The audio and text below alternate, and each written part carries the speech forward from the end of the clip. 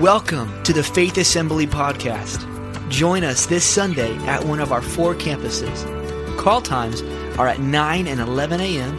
at our Somerville and Remount campuses, 10 a.m. at our North Charleston campus, and 11 a.m. at our Moncks Corner campus. We hope you enjoy this message by Pastor Larry Burbacher. For more information about this podcast and other resources, visit faithishere.org. So glad you came to church this morning, and great spirit of worship and praise in the house today. God is good, amen? And we've come to see Him, and we've come to hear from Him today. So take your Bibles out and turn to Luke chapter 14. Luke chapter 14. If you have your outlines, you can look on the back and follow along with us this morning. And we are so glad you're here. If you're a guest, thanks so much for coming. And we're happy you came to join us today, and I look forward to meeting you right after the service across the hallway to the back. Now just hold your finger there while I tell you a little story. This story actually ran in the Boston Globe in 1990, in June of 1990. And it was a story of a lady and her fiancé. And they had made this plans for this great big lavish wedding. And so they were planning the reception. They went to the Hyatt Regency in downtown Boston. It was going to be a grand, glorious wedding ceremony. They picked out the very nicest china that would be used, all the floral arrangements they pre-picked out. They picked out the menu and the food and ordered all the food that was going to be served that day. And we're just getting everything ready for that very special wedding celebration, wedding occasion. They put 50% down. Now, they had very expensive taste. In 1990, that reception was going to cost them about $13,000. And so they had to put 50% down up front to hold the venue. And so they got ready to have it. The announcements went out. And about the time the wedding announcements hit the mailboxes throughout to all their friends, the man says, you know what, I'm not sure. This whole wedding thing, it's a big commitment, and I don't know if I can really go through with it. Let's think about this just a little bit longer. Well, this lady becomes furious. She can't believe that her fiancé is getting cold feet.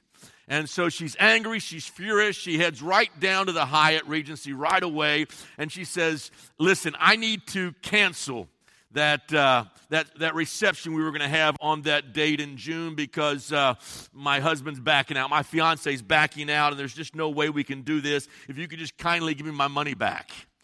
And they said at the Hyatt, you know what? I'm sorry, ma'am. The contract says it's non-refundable.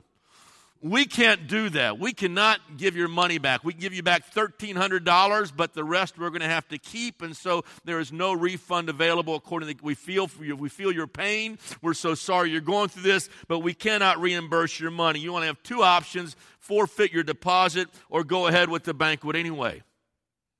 Well, this jilted bride considered her 2 options. And she herself, 10 years earlier, had found herself at one point in a homeless shelter. And when she was going through a very difficult and rough time in her own life, and she had gotten back on her feet, and she got a good job, and now she had developed a little bit in her savings account, and so she was doing all right and really was grateful for all that God had done for her. And so she says, I'm going to have a huge banquet and celebration anyway. And so she invited all the down and outers in Boston. And so they went to the homeless shelters. They went to the rescue missions. They went under the bridges where the homeless were hanging out. They handed out the invitations. They sent to the senior citizens' homes. And all around, they sent the invitations to come to this party. And in June, the Hyatt hosted a party like they had never hosted before. The hostess, in honor of her previous fiancé, changed the menu. And for their main course, it was going to be boneless chicken. And just in honor of the guy who had cold feet and ran out on her, boneless chicken. And so, but these people, these guests who were coming that day, who had been used to eating half-gnawed pizza crust from dumpsters, now they're going to be treated to a very lavish feast and a lavish celebration. The Hyatt waiters that night were all in tuxedos. They were going around serving the hors d'oeuvres to senior citizens propped up in aluminum walkers, bag ladies, vagrants, and drug addicts. On that one grand night, they sipped champagne, ate chocolate cake, and danced the night away to big band music. it was quite a gala celebration in Boston on that night for all the homeless of the city of Boston. Now, I want to tell you, that's a contemporary version, a real story of what our parable is all about. Stand with me. Let's look together and read this story that Christ teaches on, Christ tells his listeners about, and I think you'll see some very good similarities right here today. Luke chapter 14 and beginning with verse number 15. And when those at the table with him heard this, he said to Jesus, "Blessed is the man who will eat at the feast in the kingdom of God." Jesus replied, "A certain man was preparing a guest banquet, invited many guests. At the time of the banquet, he set his servants to tell those who had been invited, 'Come, for everything is now ready.' But they all alike began to make excuses. The first said, 'I have just bought a field, and I must go and see it. Please excuse me.' Another said, 'I've just bought 5 yoke of oxen, and I'm on my way to try them out. Please excuse me.' Still another said, 'I just got married, so I can't come.' The servant came back and reported this to the master. Then the owner of the house became angry and ordered his servant, 'Go out quickly into the streets and the alleys of the town and bring in the poor and the crippled and the blind and the lame.' 'Sir,' the servant said, 'what you have ordered has been done, but there is still room.' Then the master told his servant, 'Go out in the roads and the country lanes and make them come in so that my house will be full. I tell you, not one of those men who were invited will taste of my banquet.'" Father, today open up the Word of God to our heart. We need you, Lord Jesus. We thank you, God, that today there is an incredible banquet feast of your grace that has been spread for us. And I thank you that you have invited us to come in and dine with you. I pray, God, today if there's anyone in the house who has not yet tasted of that feast this morning, they will enter into your kingdom. They'll understand your grace. They'll find your mercy and your salvation. And we love you, God, and we thank you for your word. And open up our hearts this morning, we pray, in Jesus' mighty name. Amen. Amen. Turn to someone, tell them they look great, and then you may be seated. For time's sake, I did not read the entire chapter, but this story, this parable is set in context. And the context was Jesus, in the beginning of chapter 15, has been invited to eat a lavish feast at a Pharisee's house. And so they all come together, and the who's who of the town are gathered there. It's the red carpet. It's the Oscars, if you will. And they're all there, and they're all gathered around, and they're jockeying for the best seats in the house. And they're all watching this special guest of honor, Jesus Christ, this new rabbi who has been on the scene, who so much talk has been going on about. And they've seen his miracles, and they're watching his life. And there was somebody in the room who needed healing that day. And they all watched to see if on the Sabbath day he would heal that man. And sure enough, he did it. And he went on to tell him Jesus Christ is the Lord of the Sabbath. And they watched his life very closely. And they're wanting to get the very best seats in the house. And Jesus told them that if you're going to come into the kingdom, it's the humble who will find grace. It's the humble who will find mercy, not those who exalt themselves. And so he begins to teach them and tell them these stories. And he teaches on humility. And then he goes on and he begins to tell them the story that I just read to you. So let's take a look at it for just a moment. And what you really have in chapter 15 is a story within a story. And so we're going to look at this morning. First of all, I want you to notice the great feast, the banquet feast. Look, if you would, at verse number 15 again. He tells you exactly what he's talking about when he mentions the feast. And when those who come to the table heard him, he said, "Blessed is the man who will eat at the feast in the kingdom of God." He's talking about the feast of God's grace, the feast of God's kingdom. Now, I want to tell you, I've got a problem, and I'm going to confess openly to everybody today, and that's buffets.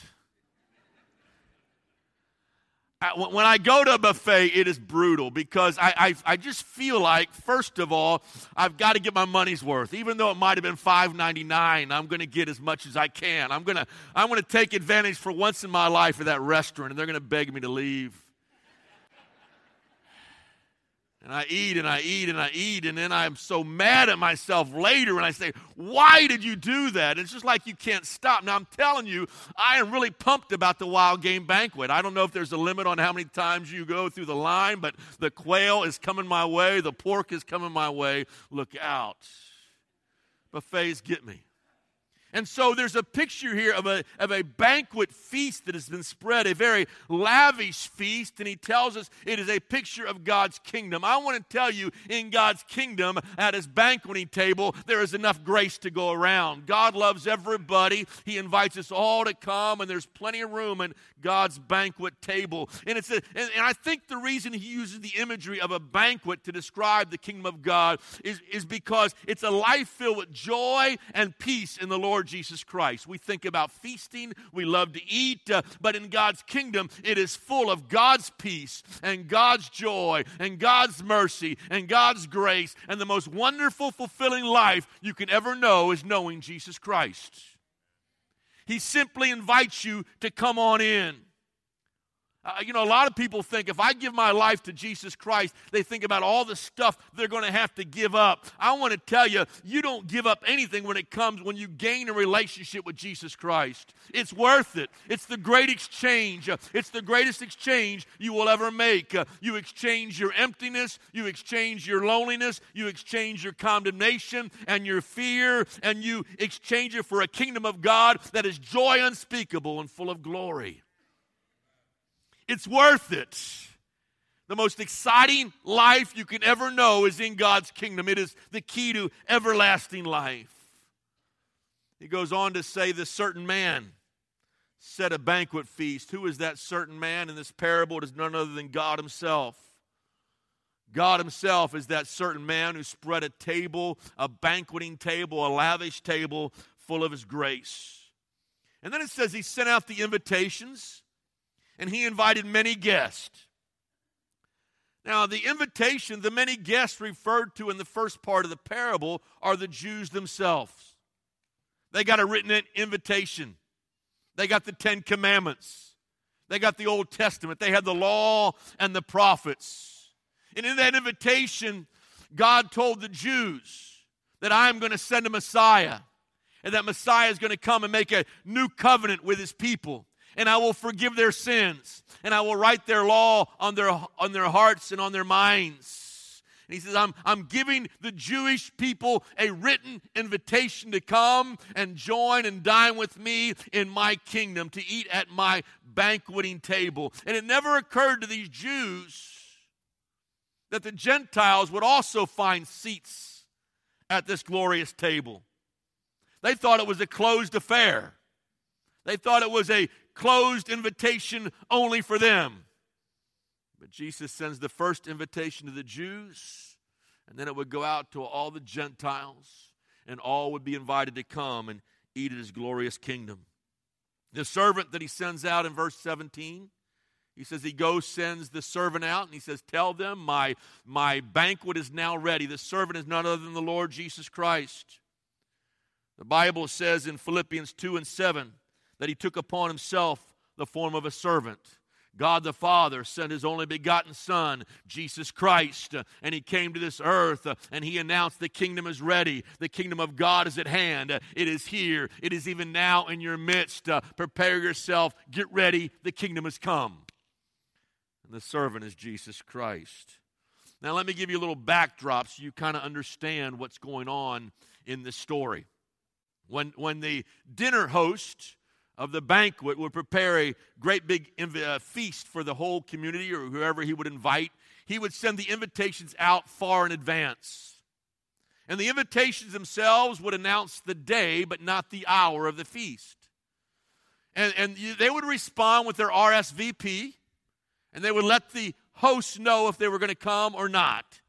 And based on that, he would prepare a certain amount of food, like we would do, for all the guests who would be coming. And so the right amount of animals would be slaughtered. The food would all be prepared. Everything would be gotten ready. It would all be done based on those who had RSVP and said they were going to come to the banquet. Then before the banquet would occur, he would send a servant out, and he would alert the people who were invited to come. Now is the time. The table is set, Everything is ready. You can come now to the banquet. Go ahead, come on in. The Word of God says the hour of the feast was about to begin. Now, I want to tell you, in this parable, the hour of the feast was about to begin. Jesus Christ himself was about to be crucified. He was about to be beaten for us. He was about to be wounded for us. He would take our stripes upon his back, and he would hang on a cross for us. The hour of the feast was about to begin because Jesus Christ would soon lay down his life for us. And so the Lord invites us to come and dine with him. And in this parable, you've got a wonderful table of God's grace that's been spread, that is ready. And all we need to do is enter on into all of God's provision, all of God's grace, everything that Christ did for us on Calvary. We enter into his sacrifice for us, and we receive God's grace. Isn't the kingdom of God awesome? You can't earn it. You can't work for it. Can't merit it. Can't be good enough. We simply enter in to what Jesus Christ has already done. So the invitation goes out. But it says in verse 18, they begin to make excuses. They begin to make excuses. They'd already committed to come. How would you feel? Ladies, if you prepared a great meal and a great feast, you invited all your friends and neighbors to come, and the food was all ready, and you worked hard, and you toiled in the kitchen all day long, and you got all the food ready. You went grocery shopping. You set the table. You prepared everything, and it was ready, and no one showed up. Now, that's telling you one of two things. Either they don't like you or they don't like your cooking. Right? Either they don't like your company or they don't like your food. And no one came. And you can imagine the total rejection this host of this banquet feast felt on that day. And it says in verse 18, they all alike began to make excuses. Excuses. I had a friend that used to say, he had a saying in college, he'd say, excuses are like belly buttons, everybody has one. We all make excuses. Why I wasn't there, why I didn't show up, why I wasn't on time, why I failed, why I blew the project, why I missed this or that. Why we all have our excuses that we make. Everybody has one. You say, I'd like to be different in my life, but I tried religion last year, I tried God last year, and it just didn't work out for me, and so I can't serve the Lord. I'd like to serve the Lord, but I'm just not good enough. I can't possibly be a Christian. I can't possibly follow the Lord. And so we make our excuses. Now, it's early in the year. We're in February. A couple of weeks, daylight savings time come. I'll be glad when that gets here and when the cold finally leaves and we get a little more light in the daytime. But there's a survey that was done about resolutions. Resolutions. By the end of January, everybody that made a resolution for January the 1st, New Year's Day, 40% had already broken their resolution. How many in here made a resolution beginning of January? I'm not asking you how many broke it. How many just said it's going to be a different year, I'm going to read the Bible through, I'm going to pray more, I'm going to do this or that? How many made a resolution this year? Let me see your hand. Okay. By the end of January, 40% of you have quit keeping your resolution. How many made a resolution to lose weight? No, don't raise your hand. I think that's probably the most common one. I'm going to lose weight this year. I'm going to exercise this year. It's going to be a different year for me. And so we make resolutions. By February the 15th, this is a true statistic, that was last Sunday, 75% have broken their resolution. So we keep our resolutions at most for about 6 weeks. And so it begs the question, why do we fail? Why do we make resolutions, say I'm going to change, I'm going to do this or that, I'm not going to do this or that, I'm going to change my lifestyle, I'm going to do something differently, and we make our resolutions only to fail. Here's the problem. We have good intentions rather than God intentions. Let me say that to you again. We have good intentions rather than God intentions. Let me tell you the difference. A good intention centers around me. It's what I am going to do different in my life. It's what I'm going to do to improve my life. A good intention is very me-centered.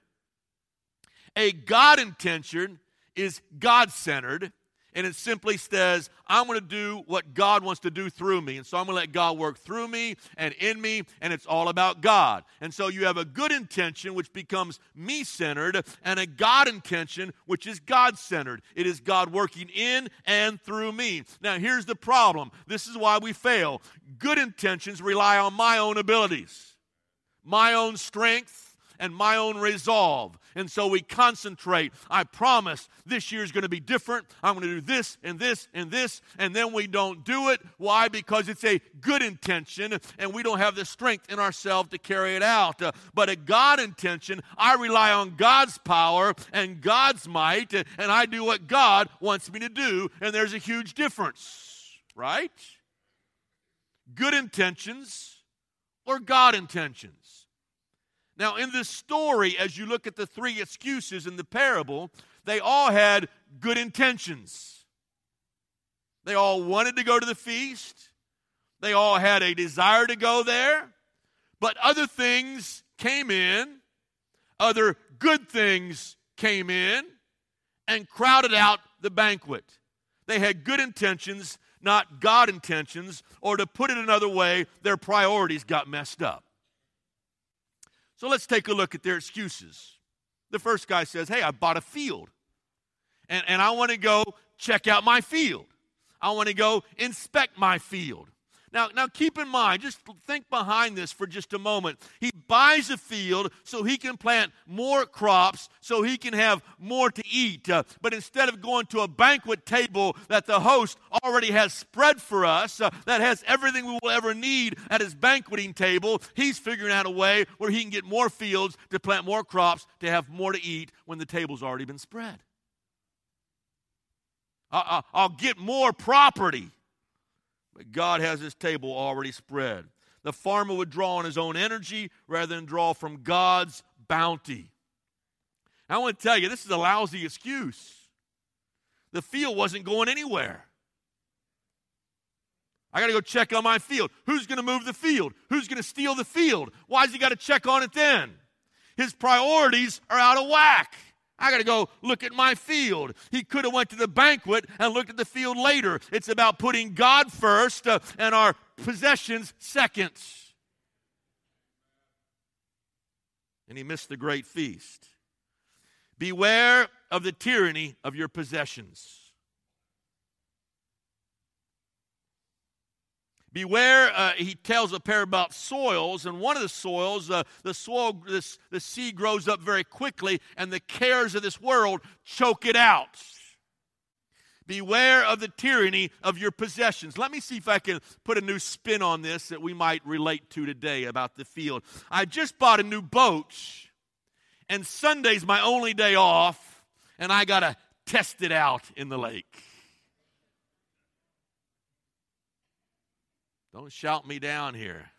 And next week I got to test it out. And next week I got to test. I just bought a new set of golf clubs. I just got some great golf clubs. And it's Sunday and I've got to go test them out. I've just bought my new camper. And we got to take the family and we got to go test it out. And so we get this new stuff. And before we know it, our possessions come and they crowd out God. Here's another one you may relate to. And I just got my new iPhone 5S, and all my relationships are now on Facebook and Twitter, and you know what? I'm on here morning, noon, and night, and I'm sorry, Lord, I just didn't have time to read my Bible today. I didn't have time to pray today, but you contacted everybody on your Facebook list.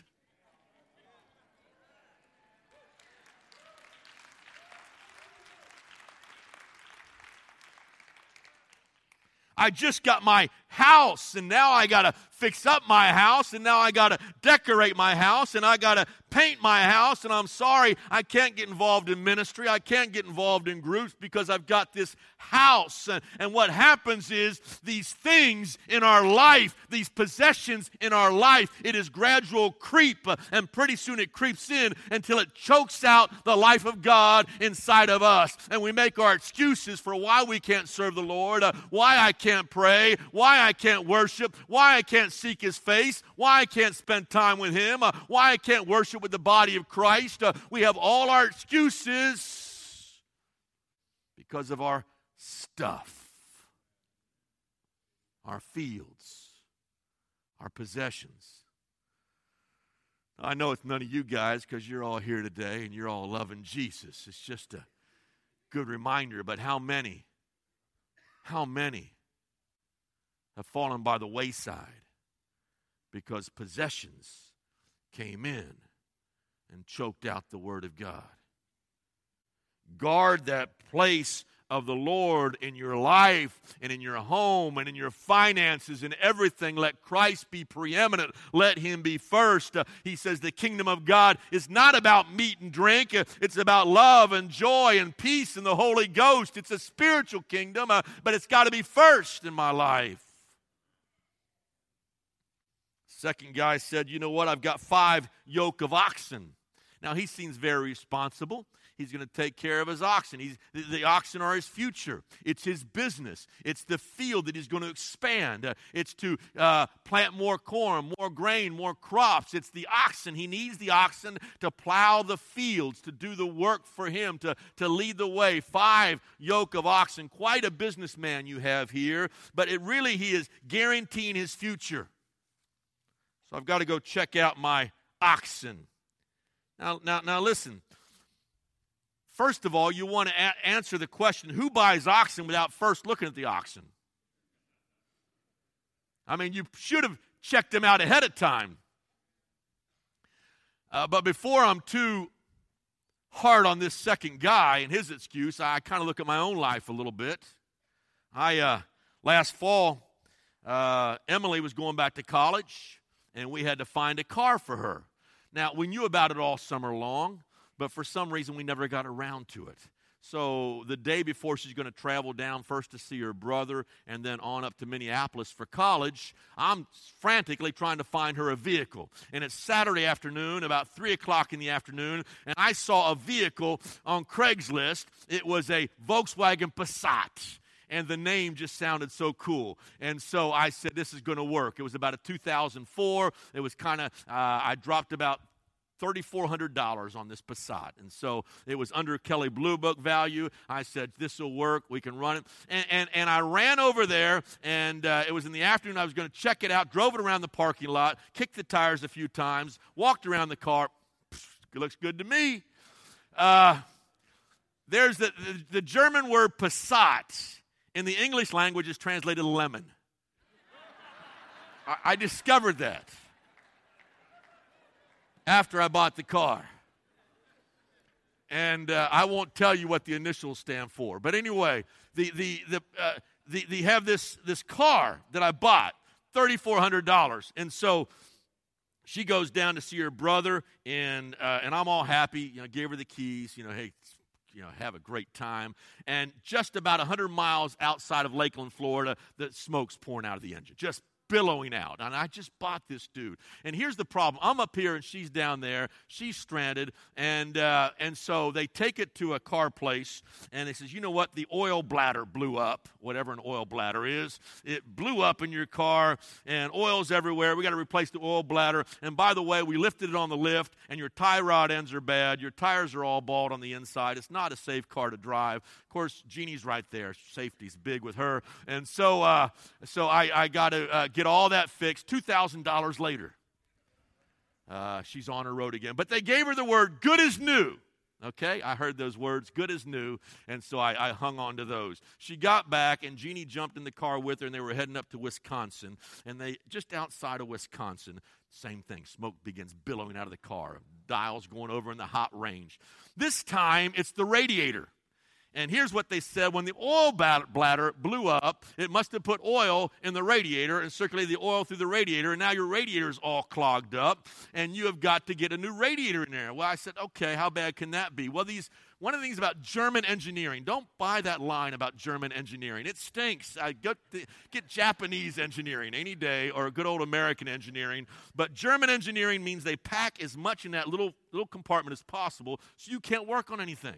So only the Germans can work on it. They got a patent. Germans only work on this car. And so it's there, and $2,000 later, I've got now a new radiator, and so they're on their way again. I'm thinking, I bought it for $34. I got now another $4 into it. By the time they got to Minneapolis, once again, bing, the dial's going over, smoke once again pouring out of the engine, and they pull it over right away. And blown head gasket. Who knows what's wrong this time? And they said, you know what? We think we caught it in time. It is the water pump. And it's not related to the previous two things, but it's the water pump. And once again, we got to tear the whole engine out to get to the water pump. And so that'll be about another $2,000. And so I've spent now $6,500 on a car that cost me $3,400, all because I didn't take it to a mechanic to check it out. Okay? So that being said, I've got a cute little Passat out back, $10,000 Passat. I'll give you a great deal. See me right after the service. We'll cut you a deal right away. Now, checking out oxen is a business decision. It's a business decision. And so what this guy does is this is going to be my future. This is how I make money. This is how I earn my income. I want to tell you, the reason you work is not to earn money. Let me say that again. I want you to get this. The reason you work is not to earn money.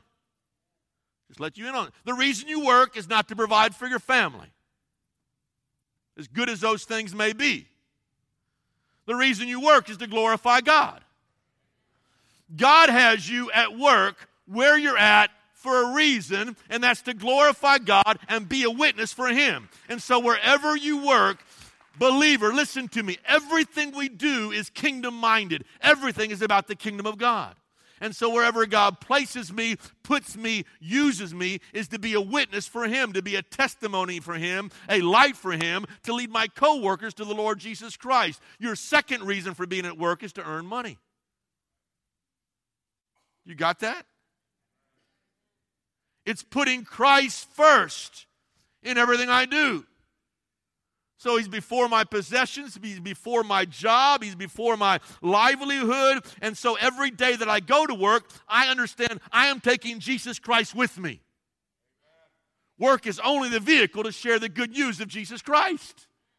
Why? Because it's the kingdom first. It's God first.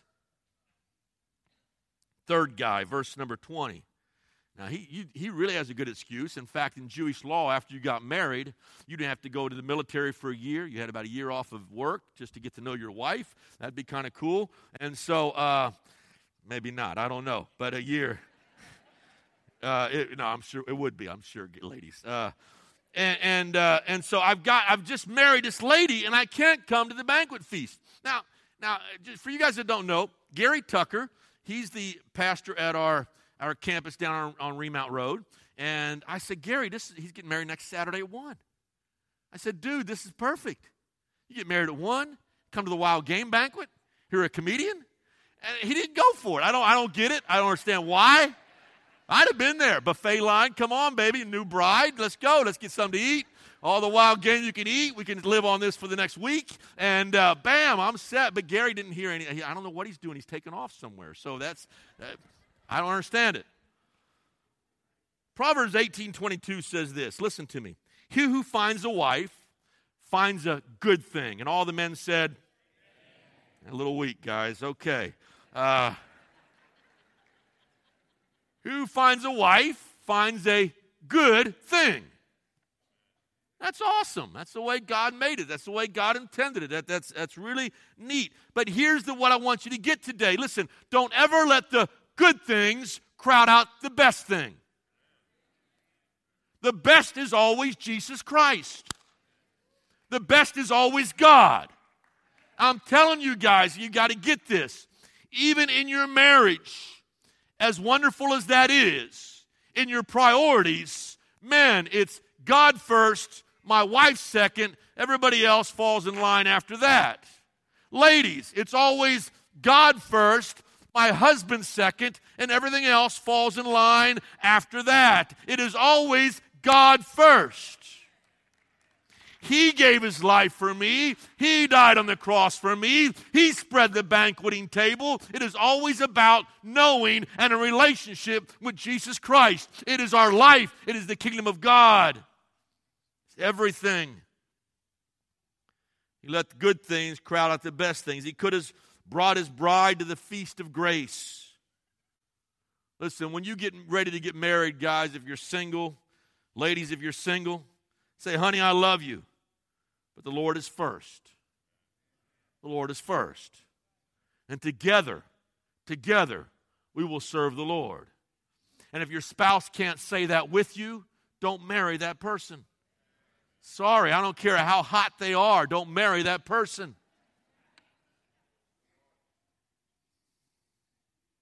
Let's serve the Lord together. And then the neat thing about marriage is God gives us this great marriage manual right here, the Word of God. This is the greatest manual you'll ever read on marriage. It's God's Word. He has everything you need to make the marriage work. Statistics, and these are probably argued and can be debated, but roughly 50% of couples who marry end in divorce. It may not be quite that, depending on how the statistics are taken and read. And I read a statistic, 70% of second marriages will end in divorce. So if you don't get it right the first time, the likelihood goes up the second time, you'll blow it again. But 1% of couples who pray together, 1% of those marriages end in divorce. Listen, you want to keep your marriage forever? Pray together. Worship the Lord together. Seek God together. Attend church together. Read the Word together. Do it together. So God can bless your marriage. Put the Lord first. The Lord first. You see, the sin is, there's no sin in owning land. There's no sin in buying oxen. There's no sin in getting married. But none of these guys are going to enter the banquet feast. Good things, they're still not going to get in. He says in the very last verse, anything that crowds God out is a bad thing, is wrong, is an idol. God has everything we need at His feast to enjoy His company and fellowship with the Lord. And so it goes on to say in this parable, the owner of the house is angry. He says, you don't have time for my grace. You don't want to know me. You don't want to come to my lavish feast I prepared for you. He says, okay, you're not going to come to my banquet. Now here's the shocking reality. Listen to me. Get this today. There are many, many millions of good people who will not go to heaven.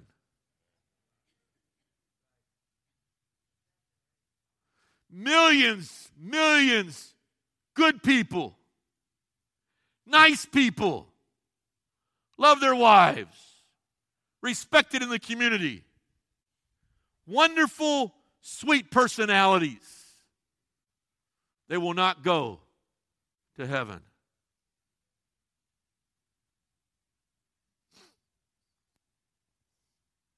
They may not do drugs. They may not be sexually immoral. They may not lie, cheat, and steal. They may come to church every single week of their life. They may have very strong family values and still be shut out of heaven. Why? Because of excuses, of misplaced priorities, of God, you're really not everything. I'll work you somewhere in my life, but you're not my Lord and my all. And until you enter into that banquet table, until you say, God, I need you, save me, forgive me, come into my life, you will be shut out. You cannot save yourself. And so this angry host opens up the invitation. And in verse 21, he says, go everywhere. Get out to the highways and byways. Go to the blind and the lame and the poor and go find them and bring them into my house so my house will be full. Listen, in God's kingdom, race doesn't matter. Political views don't matter. Social standings don't matter. Appearance doesn't matter. The outcast of society, those acquainted with pain and suffering, he very specific in the parable says, go find the poor, the blind, and the lame. All the outcasts. I want you to bring them in so my house will be full.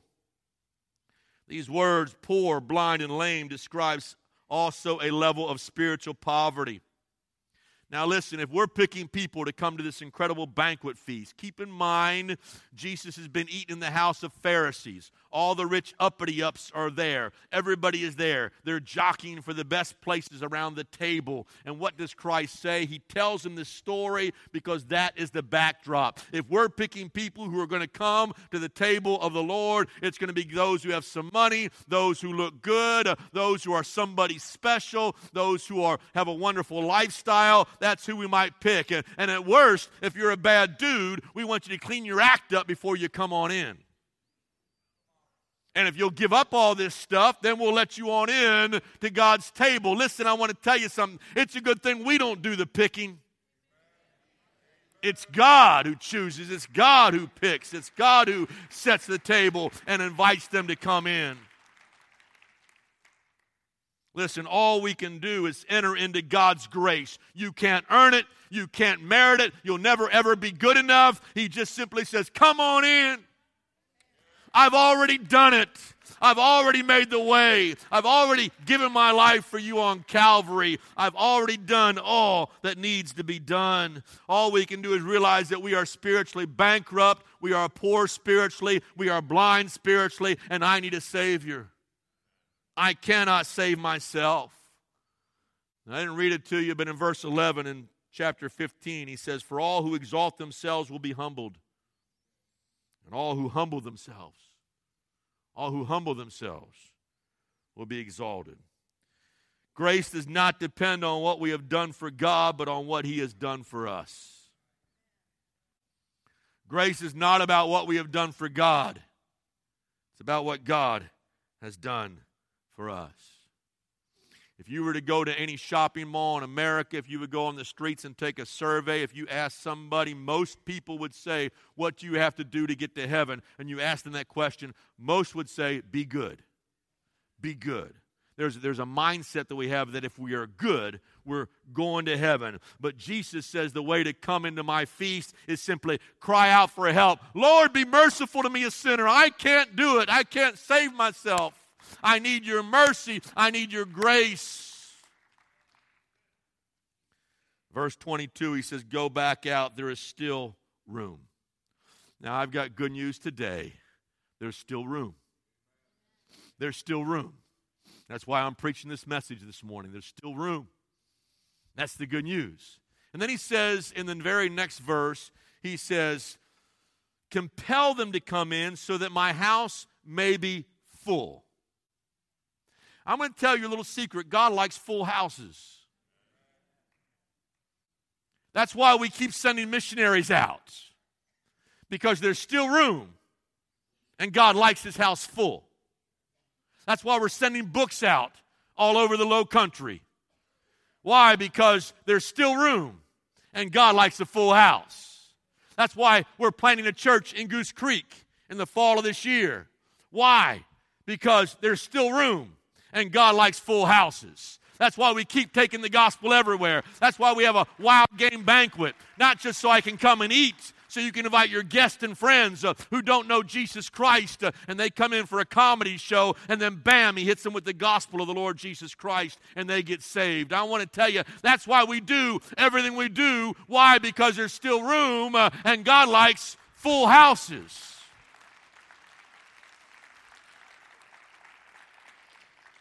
And that's why I'm going to give an altar call this morning. Because there's still room. And God likes full houses. We're going to invite our musicians to come, prepare themselves.